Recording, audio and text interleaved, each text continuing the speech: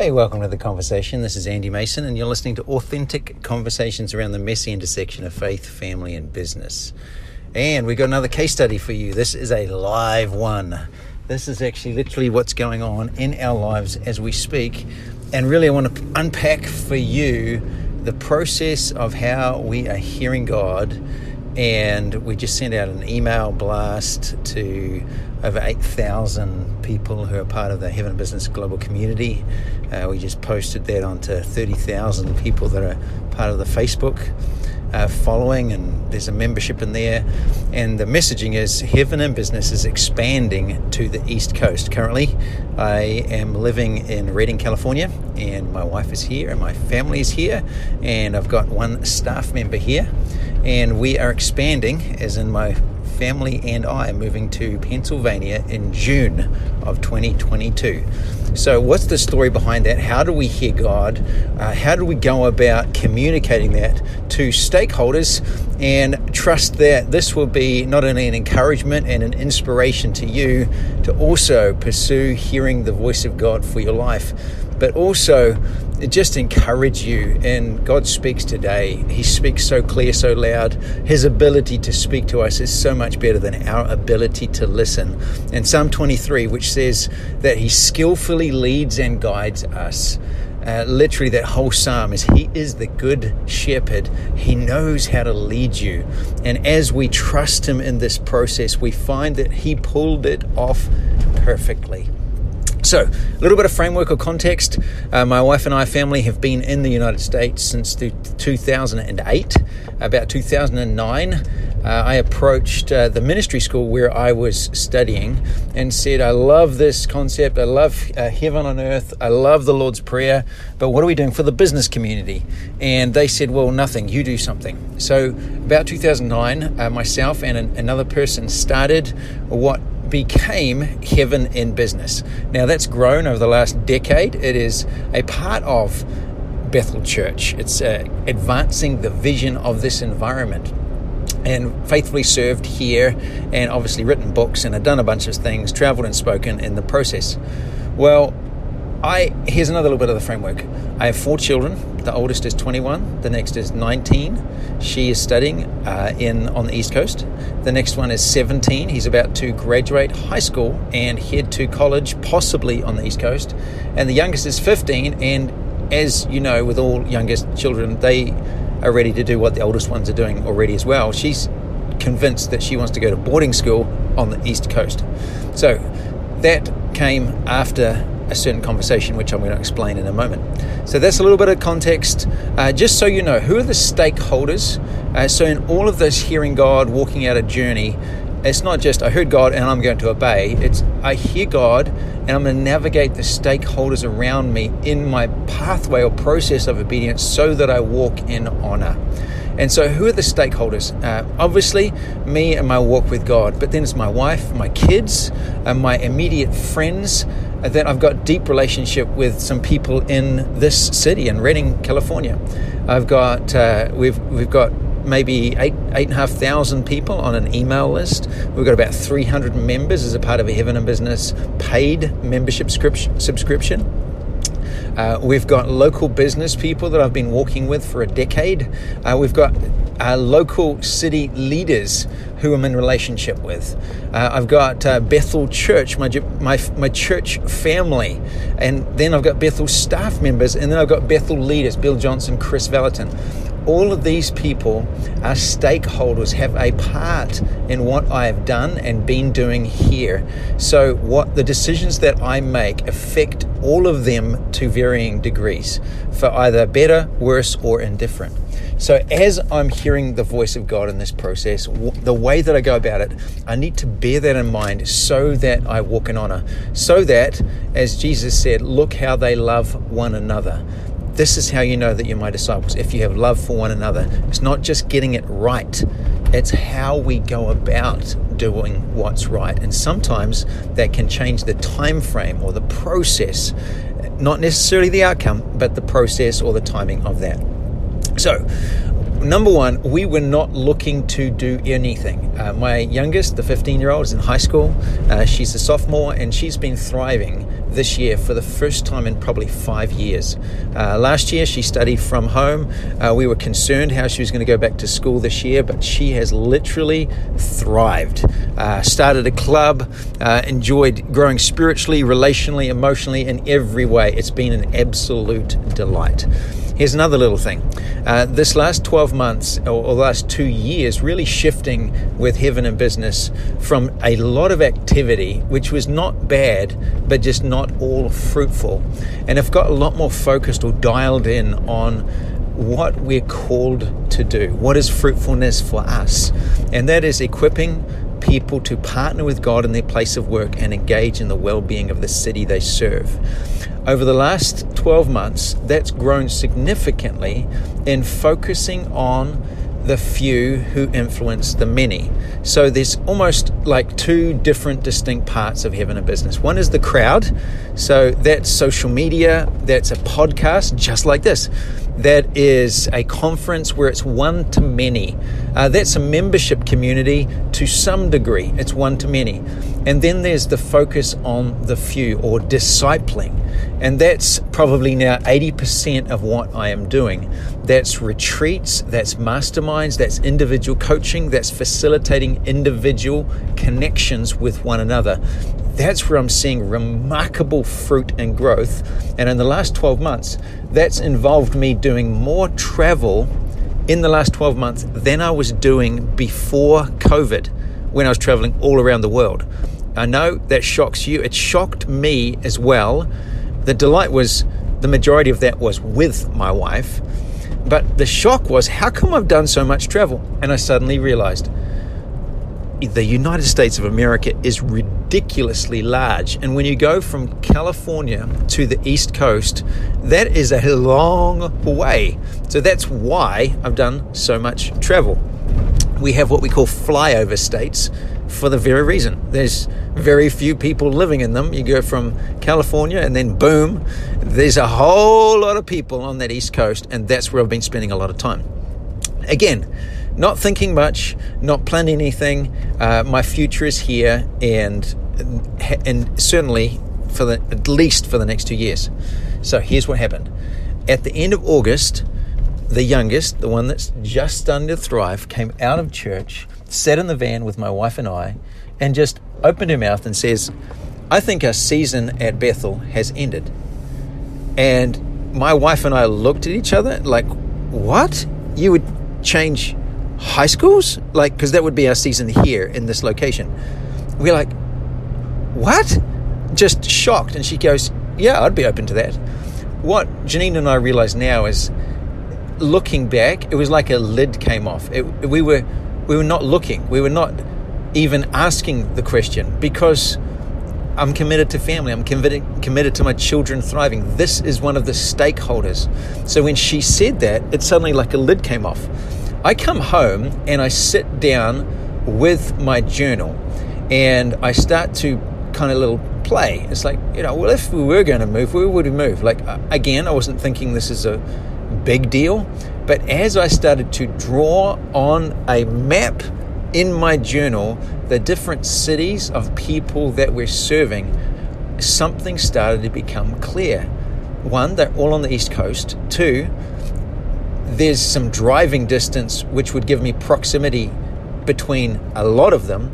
And then three, there's actually direct flights to everyone else, to probably 80% of the cities that we are serving. There's direct flights from the East Coast. And the next point is the most central place to all of this, including kids at college, would be between Harrisburg and Philadelphia in Pennsylvania. Now I've got a situation. So this whole little process I want to give you is what's the situation? What are you hearing God say? What does it mean? What does wise counsel add? And then what are you going to do? What's the action step? So up until this point, I hadn't really gone to God. I was just processing. I was just pondering. It was like a lid came off. The first thing is I've got to have the question. So suddenly I realized, am I getting overly excited, or is this God? So I'm like, seriously, Holy Spirit, what are you saying? Are you saying, is this you, or am I getting distracted? I sensed in that moment like an inner in a small voice, go back and read your prophetic word from 12 months ago. So I go back, and 12 months ago, September 2020, I'd received a prophetic word from a group of people that didn't know who they were hearing God for. So they were given a brief. Company 892 is going through some challenges due to COVID, and I want you to go away and ask the Lord what they should stop doing, start doing, and keep doing. And so these guys did that individually, and then came back and it was compiled. And where things were repeated, where things were significant, it was noted down in a summary, and then I was given the raw data also. So I was reading through this. That document was incredibly encouraging and confirming a lot of the decisions that we were making with the business at the time, clarity for what was next and some clues for the future. But there was one particular paragraph that I'd pondered, I'd circled, I'd written the names of people, possible people that it referred to, because it didn't make sense to me. But as I was sitting that afternoon with this location between Harrisburg and Philadelphia, which was obviously near Washington, D.C., New York, in that vicinity, I go back and I'm reading. I get to the second page and I read this paragraph, and it talks about heaven and business expanding to the East Coast, a red pin on the East Coast, a key to unlocking the cities of Boston, Philadelphia, and New York, an ambassador on the East Coast, and you are not losing the person, you're gaining a pole. I just began to weep as I felt the presence of God just flood me and realized, oh my gosh, this is me. So in that moment, I'm now hearing God, and I'm thinking this means that I am moving. My family and I are moving to the East Coast. This is not just a Holly saying something flippantly coming out of church one Sunday. This is actually God leading us to expand. And the expansion is around you're not losing the person, you're gaining a pole. So it's spreading from one side of the country to the other, gives proximity. Strategically, it actually makes sense. So now what am I going to do? Well, now it's not even wet concrete. It's still a very much fluid situation, but I've got some very significant stakeholders in my life. And one of those is Chris Valentin. And so Chris is a senior leader in the environment or the church, and he's the one that I directly report to. I have an incredible amount of freedom and honor the environment and culture, but ultimately the buck stops with him as it pertains to what I'm building in the environment. So I text him, say, hey, can we have a conversation? I've got some strategies I want to process with you regarding the future of heaven and business.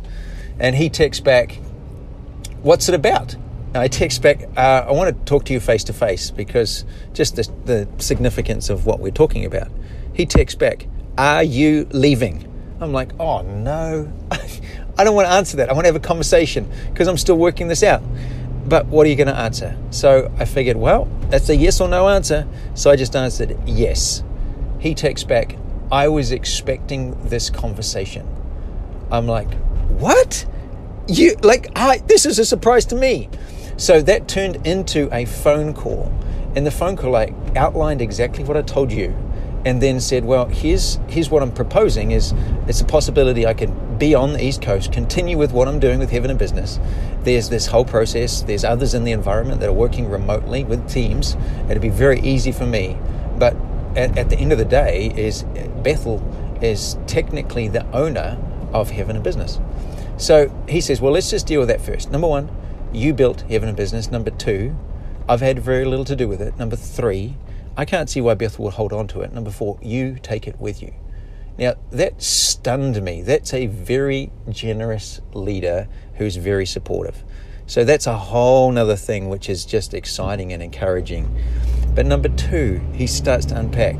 12 months ago, there were some other leaders left this environment, and he was praying about who would be there to build. He saw the names or the faces of 6 different people that would leave, and then he saw Janine and I. And his phrase was, I felt like your season here had ended. Now, here's what I'm doing. As I'm listening to him, I'm writing down in a notebook everything I'm saying so that I can capture what he said. But that just floored me, and both floored and encouraged. And then we talked through some practical things, and bottom line is anything that I can do to support you, I want to do. So here we go. First significant stakeholder is saying, well, this is what I sensed as well, confirming what we'd got in the moment. The next step is, where are we going to go? So fast forward 3 weeks, we end up over on the East Coast. We called it our anniversary. We're still looking, and we know now there's a location, Harrisburg to Philadelphia. There's somewhere in there's a place called Bucks County.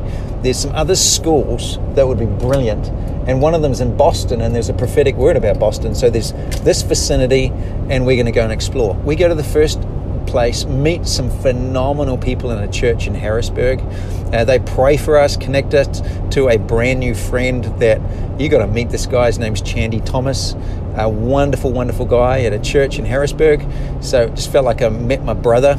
So I'm thinking, let's just stay here. This should be great. This should be easy. I love these guys. We can find a place. My wife is just saying, I just don't sense this is the place to be. So end of day one, I'm just irritated. Why can't we just settle? Day two, we drive around some schools all around Bucks County, and we're racing around to kind of get a sense or a feel, what's in this place? Is there a place? We drive around Emmaus, Bethlehem, Nazareth in Pennsylvania, and cannot find Jesus. There's no peace, there's no sense. By the end of day two, I'm just discouraged. I'm like, let's just go to Boston. Perhaps it's there. Perhaps there is where the Lord's leading us. My wife is like, no. We sensed there was something around this area in Bucks County. We need to slow down and go back and have a look at it again. I'm having to repent because I'm realizing I was just racing. I was trying to accomplish something fast, and I had gotten ahead. I need to slow down. Psalm 46:10, be still and know God. So day three, we sit at Starbucks in a place called Colpsville, just next to the hotel, and I open up Psalm 23 and I read again. You lead me beside still waters. You restore my soul. Oh, Jesus, thank you that you're the good shepherd. I can trust you to lead and guide me. So I recenter. And then what we do is we start to write down some clues from prophetic words and scriptures of where the Lord is wanting to lead us. So one of the prophetic words is, I'm a bridge of connection across racial, political, and economic divides. So bridge, something about bridges. Psalm 23, you lead me beside still waters. So there's something about still waters that keep coming up. So still waters, a body of water. Next thing we write down is, we've got these prophetic words. Are you going home? I just sense you going home. I see green rolling hills. And home is twofold. One is New Zealand. So there's going to be something New Zealand that'll resonate. And number two, home is where the presence of the Father is. The presence of God to me is peace. So there's going to be peace. And then I remember there's also something about this historical story of the log college. Now that's a cabin, and it's like a log cabin. So there'll be something about that as well. All of these different things feeding together. We write down them and a bunch of others. And then we sit now in a place of peace. And we're like, okay, Lord, we trust you to lead us. We look on a map. There's this location called Chalfont. And it just looked, I don't know what it was. It just caught our eye. And so we just learned to trust this and go with it and trust the Lord to lead us. We go past this, we find this wonderful new shopping area.